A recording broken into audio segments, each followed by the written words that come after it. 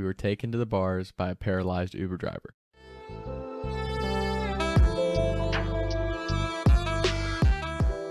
This was last weekend.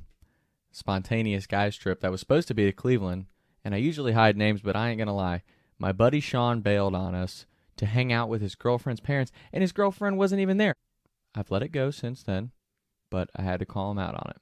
We decided we had never been out in Cincinnati together, so I had Tex, Luke, and my buddy Lip, those are going to be their names for the story, come down to Cincinnati. So they come down to my place. I live probably like 35, 40 minutes south of Cincinnati, BFE in Kentucky, and we were like, we got to go out to the bars and get that experience, you know, hit the banks, and we'll go up to OTR in Cincinnati, like some fun bars. We're having a hell of a time finding an Uber, and we had been pre-gaming for a couple hours. Uber wouldn't load. There was no XLs available again because I live like 40 minutes away from the city of Cincinnati. But long story short, we finally get an Uber. It's a normal size Uber, and we have 4 people. We only take 3 usually. So my buddy Luke's like, hey, when it gets here, just ask them if they'll take another one. I'm like, all right. So the Uber shows up. I go out, roll down the window, and again, feeling pretty good, I say, can you take 3? And he's like, yeah. And I'm not paying attention. I run back up. I say to Luke, yeah, he can take 3. And Luke's like, there's 4 of us. I'm like, oh, yeah. So I run back to the car, and I go, hey, can you take, and as I go to say take 4, I look in his passenger seat. There's this disassembled wheelchair. And I'm like, 1 second. And I go back to Luke. I'm like, bro, I can't.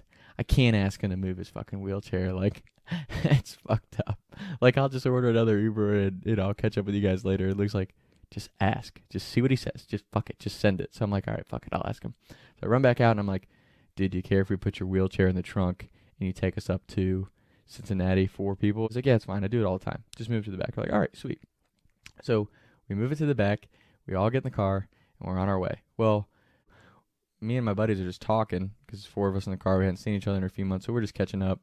You know, general conversation, general guy talk that happens when you're drunk in the Uber driving up to the bars. At one point, I think either dating or marriage came up, and our Uber driver's just like, I haven't been on a date in 5 years because nobody wants to date a gimp. And just so, like, and we're trying to, like, be positive with him. Like, hey, man, like, that's all right. Like, you'll be okay, dude. Like, there's a lot of people that, you know, go through dry spells with women, and, you know, you'll find a girl. And he's like, yeah, but I'm 50, and I just want to be married. I don't want to date anybody. And we're like, hey, man, you know, there's always going to be girls that want to settle down at some point. Like, it has nothing to do with you being paralyzed, but you might have something to do with it. But you can't say that to the guy, right? Like, you're just trying to help, you know, lift him up a little bit. So then, after that, I'm like, dude, I'm pulling my phone out because, like, I'm, you know, podcaster, movie script writer. I'm like, this could be a Talks with Tom or something else. So I start taking notes while we're driving. Because he just was saying off-color shit every, like, couple minutes and, like, jutting into our conversation, which is cool because, like, we don't mind talking. I'd rather talk to the Uber driver than not. But he was just telling us crazy shit. After about another 5 minutes, he's like, yeah, I've been married twice. And we're like, damn, dude. He's like, hate both my ex-wives. And we're like, dang, sorry to hear that. And he's like, yeah. First ex-wife had sex with my brother. And we're like, what? Like, everybody, you feel it. The car was like, what? Well, I'm not paying attention. Like, I am paying attention to what he's saying, but from my perspective, I'm writing a story as he's telling me this stuff. So I go, that's awesome.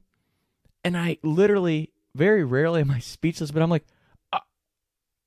fuck, I didn't mean to say that's awesome. So I'm like, just stop talking. I just stopped talking. Total, like, foot in the mouth moment. I'm just, like, sitting there typing on my phone, and Luke's in the back. He goes, is it awesome, Tom? Is it? And that, like, breaks the awkward silence, and I go, well, it's not awesome, but, like, it's awesome if you were writing, like, a story about it. Like, it's horrible that happened to you, but it's really good content. And he's like, yeah, man, I've been thinking about writing a book for a long time.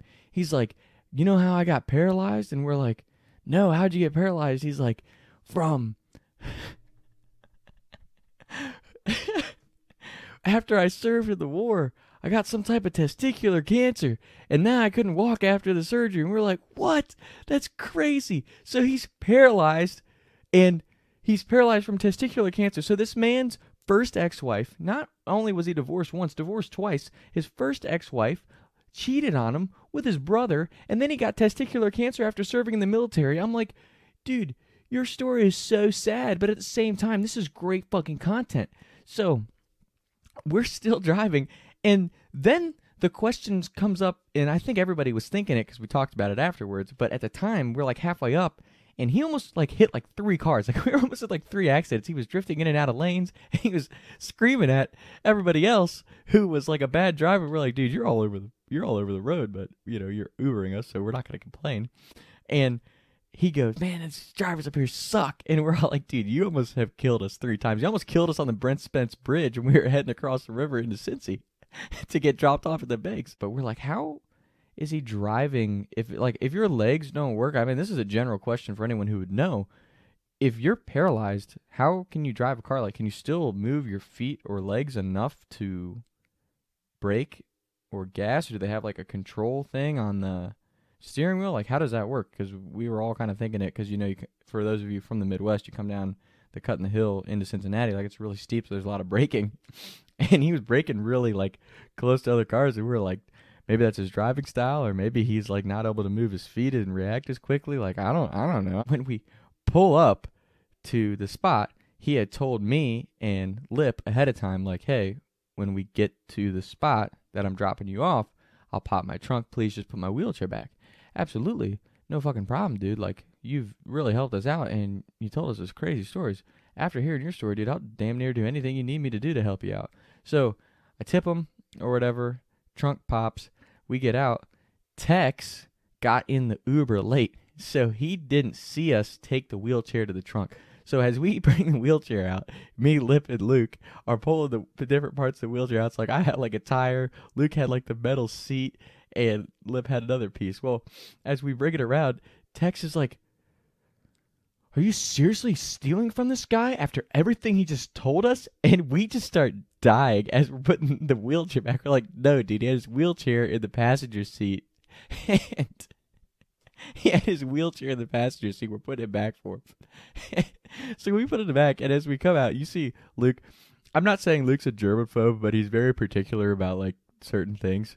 And he touched the chair, and I don't know if it was the adhesive that would put it back in place, or the seat was something was spilled on it, but he comes back and his hands have like this tar sticky stuff, and he's like, why are my hands sticky? What did I touch? And I'm not gonna lie, it was a really foul odor to it. Like at first I thought it was just like a glue or adhesive to put the wheelchair back together, but it had a foul odor, really rank. We don't necessarily know what it was. So we go into this restaurant. Looks like I washed my hands off. So the rest of the night, I mean, nothing special, just another night out with the boys in Cincinnati. You know, we went to the banks for a little bit, then we went up to OTR, had a good time. If you're not from the Midwest, Cincinnati's a great place to go out if you're in town visiting, especially during sports season.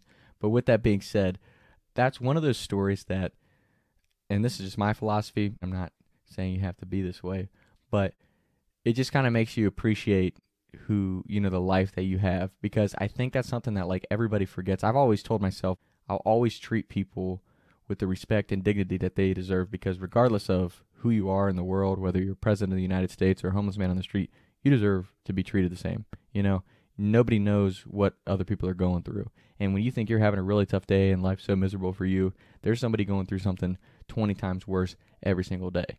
So that's why it's like, I don't think it's our place to judge. I don't think it's our place to, you know, put labels on people. That's just, to me, that's just not how we should treat each other. And I hope that it gets better. I think now we live in such a selfish society where everybody's about me, me, me, me, me. Look at me. Look how great I am. And it's like, that's fine to be like that to a certain degree, because I think self-care is important.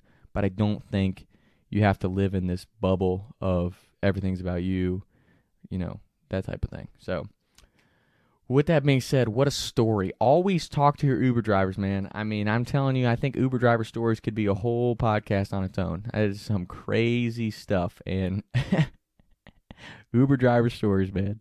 That might have to be a segment here moving forward on Talks of Tom every time we go out, because that one definitely topped every Uber experience I've had, and I've had some good ones. So peace out. Glad we're back. Talks with Tom. I was riding around town thinking to myself, is it gonna get easier? I'll be up and away up the street and to me. What can I see? Taking shots by the lake.